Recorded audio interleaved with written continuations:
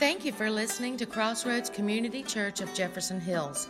At Crossroads, our mission is to be the church by sharing and showing the love of Christ and inviting others to be recipients of Christ's love. Now, here is this week's message from Pastor Floyd Hughes. Good morning, Crossroads. Welcome to our Sunday morning worship celebration, where we love celebrating Jesus, even in the fall, which apparently we are full on in the middle of fall. Weather changed drastic, a lot. Weather changed a lot. So this is that time of the year, that kind of in-between time, where people change out their closets. Does anyone else do that? Yeah, put away to all of us who don't have huge walk-in closets, we do that. We get rid of all that stuff. And I am in the middle of kind of pulling out some stuff, but I kind of want to keep some stuff because, you know, the weather. It's Pittsburgh. October 1st, it could be 93 degrees. But here's something I want everyone to understand. It doesn't matter what we think that we're facing. It could be medical issues. It could be financial issues. If you are a follower of Jesus Christ, you do not face them alone. You face them with the creator of the universe standing by your side. So God, we lift up everyone who may be facing some kind of struggle. Maybe it's a financial struggle. Maybe it's a relationship issue. Maybe it's just, and we pray for Gary, who's recovering from surgery. We pray for his health and his well-being. And maybe it's just trying to recover and get back up to strength. But we pray that we, as followers of Jesus Christ, acknowledge, realize, and take to heart that we have the King of Kings and the Lord of Lords going through those struggles with us. We do not go through them alone. We pray this in Jesus' name, and everyone said, Amen. I just want to do a quick check-in with the folks who are watching online because someone said all they hear is a buzzing. If you're unable to hear the microphone, oh, nope, someone said sounds good now. Good, okay, there you go.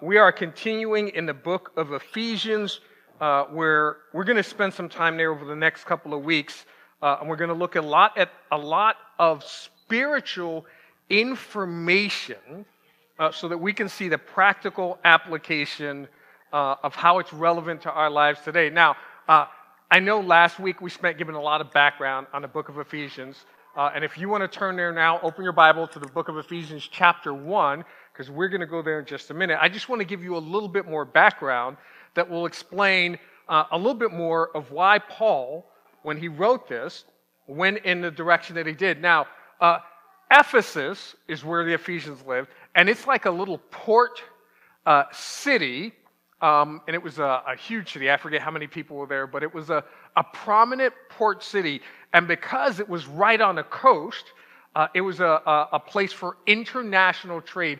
I don't know if you can see it on the screen here, but at the bottom where it says Alexandria, that's Egypt. Over there you see kind of West Bank, Israel, Jordan on the lower in blue. That's like a lot of the Middle East. Off to the left where it says Greece and Athens, that's obviously Greece and Athens. So all of these different nations, you can imagine all the nations at that time, would come into this city to do trade and to pick up items to go sell to other places. Which means, because it was an international port city, it was a hub of entertainment. Now, when we think of an entertaining city, we think of like Las Vegas. Has anyone ever been to Las Vegas? Don't be ashamed to raise your... Okay, yeah. 2 of us. Okay. But here's the thing.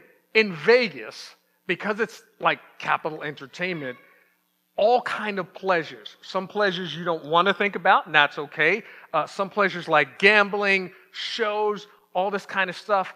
First time I went to Vegas was for a wedding, so we didn't get a chance to take in all that. We were just focused on the wedding stuff for a cousin. But then the next time it was me and my sons went for kind of like a guy's hangout thing. And I'm into like David Copperfield magic, not the author, David Blaine, that type of thing. I'm also poor, so I couldn't afford that. So we found a show, because the gambling, not my thing, but the shows all about it. Also couldn't afford Shania Twain or anyone else. So we went off the strip. And I think the tickets we went to for a comedian, he wasn't like an A-list comedian, he was more like a K, like way down there. Tickets for A-list comedians were like 150, his were like 12. And there were only 20 people in the room, but it was still entertaining, right? So Ephesus imagined Vegas, but without the lights, because they didn't have electricity back then. But imagine that type of entertainment. People coming in from all over the world, getting all kind of entertainment. So now imagine, Paul goes there, there's Jewish believers, and like we talked about last week, he shares the gospel, and then all of these people who are in the entertainment industry suddenly start committing their lives to Christ. So they're coming in with different backgrounds, they're coming in with different cultures, they're coming in, well, I always dress this type of way, from an entertainment perspective, and all of these different things are coming together. So Paul writes to them, and he starts by explaining again, even though he explained this when he was there, hey, here's what salvation really means, right? I get you're coming from different backgrounds and cultures. Here's what it really means, but also here's what sanctification means. And that's the process whereby day to day, step by step, as we go through life, we're being made more and more into the image of Christ. And he explains that in a, like we said before, Sesame Street style so everyone could understand it. But then he explains this one, which is really, really big when you have people from different cultures and beliefs and backgrounds all coming together. He says, here's how we can live together, live out the Holy Spirit in us in a way that's God-honoring. Right? Because we got to live with one another, not just on Sunday, but in the city, and we're doing life together. Here's how we can do all of that stuff together with people who grew up differently, who were raised differently, who had different political beliefs, all this kind of stuff, right? And this is why, same thing, we spend so much time here going through the Word. I said this last week, because the importance of sharing the love of Christ with people, sharing God's Word, like we read from Ephesians when we started, that's the life mission of the church. That's why we spend so much time going through the Word of God. But here's the thing, if we're not living it out and showing the love of Christ with our actions, with the way we treat people, it means absolutely nothing. I was talking to someone earlier this week who, actually it was just 2 days ago, so like Friday, the end of the week, who was claimed to be a Christian, but felt like they needed to demean and ridicule someone else for their beliefs. And I'm like, hey, if we're Christians, we don't get to do that. I'm not saying their beliefs are right, but we don't get to demean and ridicule them. We can discuss with them why we believe what we believe, but we don't get to make fun of them and call them out. And then he turned and decided, well, I won't ridicule them. Now I'm going to ridicule and demean you. And I'm like, okay, obviously, we don't have the same understanding of what it means to show the love of Christ. Because what God told me is I'm supposed to love my enemy. I don't have to support what they do, believe in what they do, but I'm supposed to love them. I'm supposed to love my neighbor. I don't have to support what they do, believe what they believe, but I'm supposed to love them. And I'm supposed to love you. If you claim to be a Christian, he says, a new command I give you, love one another the way that I have loved you. I was like, that's what it means to me to be a Christian. You're doing a whole different thing, so I'm out. Just ended the conversation. Have a good day. God bless you. But this is why it's so important. Just saying, hey, we're Christians and come to our church and this, that, and the other means absolutely nothing if we're not showing the love of Christ to people that do come. But the huge part of that, the foundational part of being able to do that is being able to understand what salvation means, which is why Paul starts out with his letter, even though he spent like 2 years in Ephesus teaching this, he starts out with his letter explaining and talking about salvation. So if you have a Bible, open up to the book of Ephesians, chapter 1, and we're going to jump through a couple of verses this morning. And even though we read verses 1 and 2 last week, I'm going to start there. Verse 1 says this, Paul, an apostle of Christ Jesus by the will of God, to the saints in Ephesus The faithful in Christ Jesus. So again, he's writing this to Christians. He's not writing this to people that don't know Christ. He's not writing this to people that don't believe in Christ. He's not writing this to people that say, well, I would like to know more about your God, but I don't believe in him yet. This isn't for them. This is spiritual stuff that he's going to explain as a foundation for Christians. Right? He says, grace and peace to you from God our Father and the Lord Jesus Christ. Praise be to the God and Father of our Lord Jesus Christ, who has blessed us in the heavenly realms with every spiritual blessing in Christ. And I had to forego just having a whole conversation about all those people who like, hey, God wants to bless us with money and finances and all that stuff, because that's not the case. It's not what prosperity means. Prosperity from God's perspective means I'm going to put you in a better place than when you started. Doesn't necessarily mean money. Just the fact that you're with me means you have prospered from God's perspective. Right? And he says, but here's the spiritual blessing that we get from Christ. He chose us, that's God, for God, chose us in him before the creation of the world to be holy and blameless in his sight. Now, if you are one of those people that writes in your Bible, circle that and highlight that and underline it or do whatever you want, because there's a lot of people, this brings up a whole lot of heartache with people, because there's some people who say, well, if God chose me to do this, then God took away my choice and I don't have free will. I know some people who believe that. I know some people are like, wait, that doesn't even make sense. But there are people who think, hey, if God, before the world was created, looked down and he chose me, right? Then they're saying, well, he forced me into it and I didn't have a choice. And that's not true. And Paul goes on and he explains this in a little bit, because this isn't about our choice. He's not talking about anything that we did.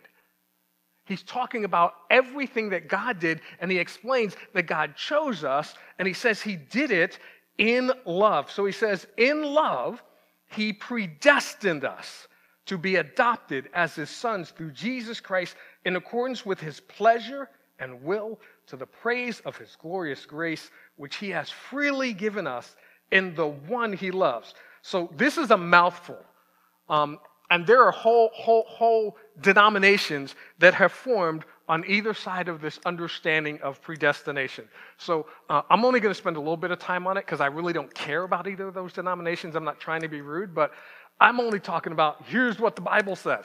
So the word predestined, if you look it up in the Greek, it's a phrase that means to foreordain or decree beforehand, to appoint or determine before or in advance, which is why I had you circle that word before. It is all about doing something before something else happens. So there are people on both sides of this argument, and this is, again, no shame on them, but some of the people on one side of the argument says, oh, well, God didn't predestine us. And they say, when you look at this word, it's not what it means. And they flip it and say, it means he just made that decision at the time, which is not true.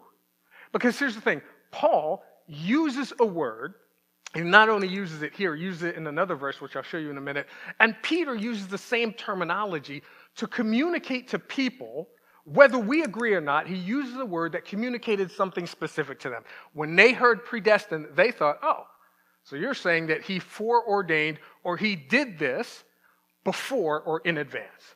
It would be the equivalent of, let me give you an example. If I said to everyone in the room, sorry for those watching online, if I said to everyone in the room, hey, after this, we're all going to go to my house and we're all going to have lunch. And everyone was like, cool. This is an example. Don't everyone go storming, because you can't even all fit in my house. But this is just an example. But imagine if I said after this Sunday celebration, we're all going to go have lunch at my house. And everyone in the room said, cool, I'm in. So we all made the trek over to my house. We get to my house. I have, and this is delicious, if you ever go to Stone Church Farms and on the road to Finleyville, they have this great fresh pressed apple cider. So I give everyone some apple cider. And then I break out some Monopoly games, some other board games. I break out old school Nintendo for those who want to play video games. And then Jackson and I sit in the back and we're doing VR stuff. And everyone's having fun. And then a couple of hours later, after we're playing games, I say, okay, everyone, time for you guys to go home because it's time for my afternoon nap. And you guys are like, wait. I thought we were going to have lunch. You told us you were going to give us lunch. And if I said to all of you, well, that's what lunch means to me, just playing games and drinking apple cider, how many people will think that's not what lunch means? Yeah, lunch means we're going to eat some food. So I have misled you and communicated something that wasn't true. So if Paul didn't mean to say that this was done in advance, then by using the word predestined, the Greek word, he has misled people, not just the people in Ephesus, but also the people in Rome, because he told them the same thing, which lends itself to he was being consistent about what he was communicating. He says, and we know that in all things, God works for the good of those who love him, who have been called according to his purpose. Here's how we know. For those God foreknew, knew about in advance, he also predestined, same word, to be conformed to the image of his Son, that he might be the firstborn among many brothers and sisters. So Paul doesn't just use, you can't make the statement that Paul used this word accidentally, because he uses a very convincing argument. He's also going to use it again in Ephesians, and we'll see that in a minute. And then he also uses it to the Romans. Peter uses very similar language to communicate the same thing, because in 1 Peter, he says, Peter, an apostle of Jesus Christ, to God's elect, exiles scattered throughout the provinces of Pontus, Galatia, Cappadocia, Asia, and Bithynia. And when I was reading this, I was like, these sound like Starbucks drinks, but they're not, all right?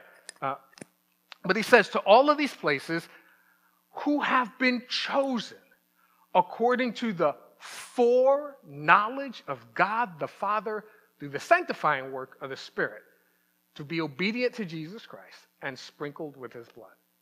He makes the case, the same case that, hey, God chose us by his foreknowledge, and people get a little bit concerned. So like, what does that mean? Let me give you an example of God's perspective. Like, you and I, we kind of are bound by time. God is not. So, I know this is a microphone, just bear with me. Didn't have time to put up a big illustration. Imagine if this was the beginning of time, starts here, little green end of time is here. Everyone in the room, hopefully everyone watching online, we can see when time starts. We can see when time ends. We can see that because we're not inside bound by time. We can see all of the places in between the beginning and end of time. So because God could see all of the places from when time starts to when time ends, because he's not bound by it, he can see when Joe decides to commit his life to Christ. He can see when Floyd decides to commit his life to Christ. He can see when everybody in the room and every person in human history decides to commit their lives to Christ. Now, he can see that because he's not bound by time. So he can see it. In our case, it happens here, here, here. In his case, he just sees it all at once. And because he has knowledge of it before it happens, foreknowledge, then he said, for everyone that I see, even though it hasn't happened yet, that commits their lives to Christ, I am going to choose them and predestine them to be a part of my family. The reason that we were predestined is not because God took away our ability to choose. God predestined us because of the choice that we made. And because of that choice, he says, you're now going to be a part of my family. I felt like I beat that to death, but hopefully people understand it. But jumping back into the book of Ephesians, verse 7, here's what he says. In him, in God, we have redemption, in him, in Jesus Christ, we have redemption through his blood, the forgiveness of sins in accordance with the riches of God's grace. He uses that word grace 11 times. He's going to talk about it over and over and over so that we have a thorough understanding of what it means to receive the grace of God. He says, of God's grace, that he lavished on us with all wisdom and understanding, and he made known to us the mystery of his will according to his good pleasure, which he purposed in Christ. And here, this is important, to be put into effect when the times will have reached their fulfillment, to bring all things in heaven and on earth together under one head, even Christ. So this is a lot, right? But bear with me. He starts explaining, here's what salvation provides. So when we experience salvation, we get redemption. We're redeemed from the curse of sin or the consequences of sin, which is death and separation from God.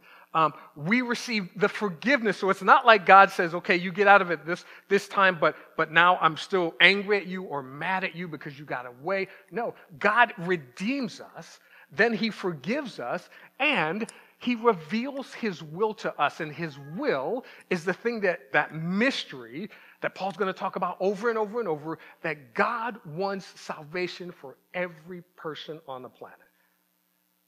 That's the mystery of God. He's going to talk about it in another aspect and say that God wants it not just for the Jews, but also for the Gentiles. Over and over, he's going to talk about this mystery that we get to experience through God's will and all that. And here's the other thing. Each person gets to experience it in their time. God doesn't take away your choice. But once they make that choice, because God saw that because of his foreknowledge, he allows them to be a part of his family. In verse 11, he says this, in him we, now this verse specifically talking about the apostles. He says, in him we, the apostles, were also chosen, having been predestined according to the plan of him who works out everything in conformity with the purpose of his will. And here's why he did it. In order that we, the apostles, who were the first to hope in Christ, might be for the praise of his glory. And you, now that's everyone else, also were included in Christ when you heard the word of truth. He's going to explain, this is how salvation works. This is the way it works. When you heard the word of truth, the gospel of your salvation, having believed, when you believe, you're marked in him with a seal, the promised Holy Spirit, who is a deposit guaranteeing our inheritance until the redemption of those who are God's possession, to the praise of his glory. He says, hey, this is the way that salvation works. He gives us the promised seal of the Holy Spirit. Because this is a supernatural or spiritual thing, you get a supernatural or spiritual guarantee of where you are in Christ. Now, I'm going to explain everything that we just said in like Sesame Street format, keeping it really simple. All right, so here's how this works. Your salvation was always God's eternal plan. Before the foundation of the world, before the universe was created, and if you look online, there are scientists who have models that says, here's what happened when the universe was created at the first second, within a minute, before any of that took place, God set it in his mind that you are going to be a part of my family.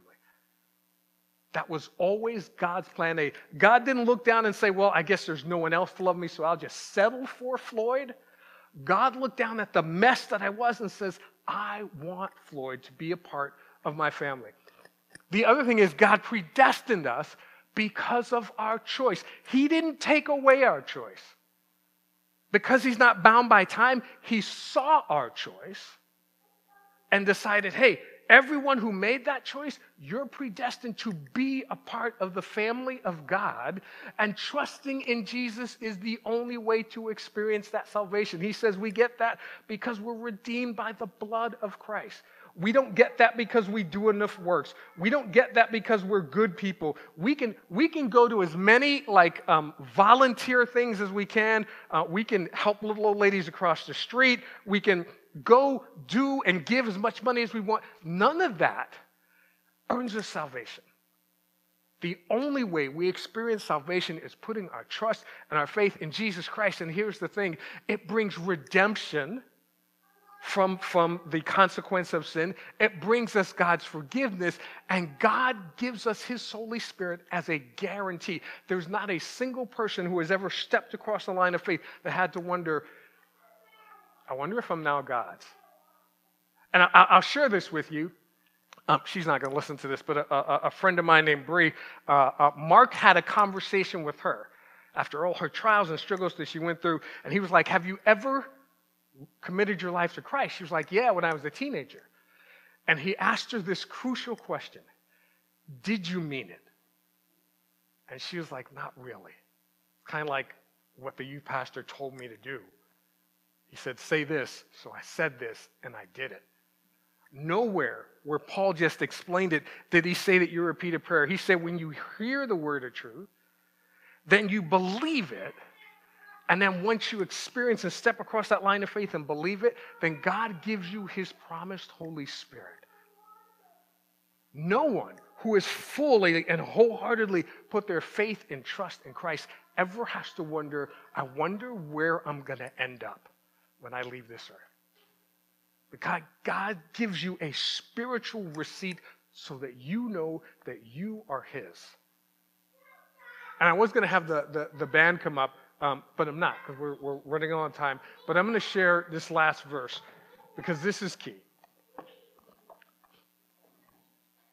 It says, and we're going to, we already talked about this, in Ephesians chapter 1, verse 4 and 5, he chose us in him before the creation of the world to be holy and blameless in his sight. And he did it out of love. It was in love that he predestined us for adoption to sonship through Jesus Christ. And he was pleased to do it.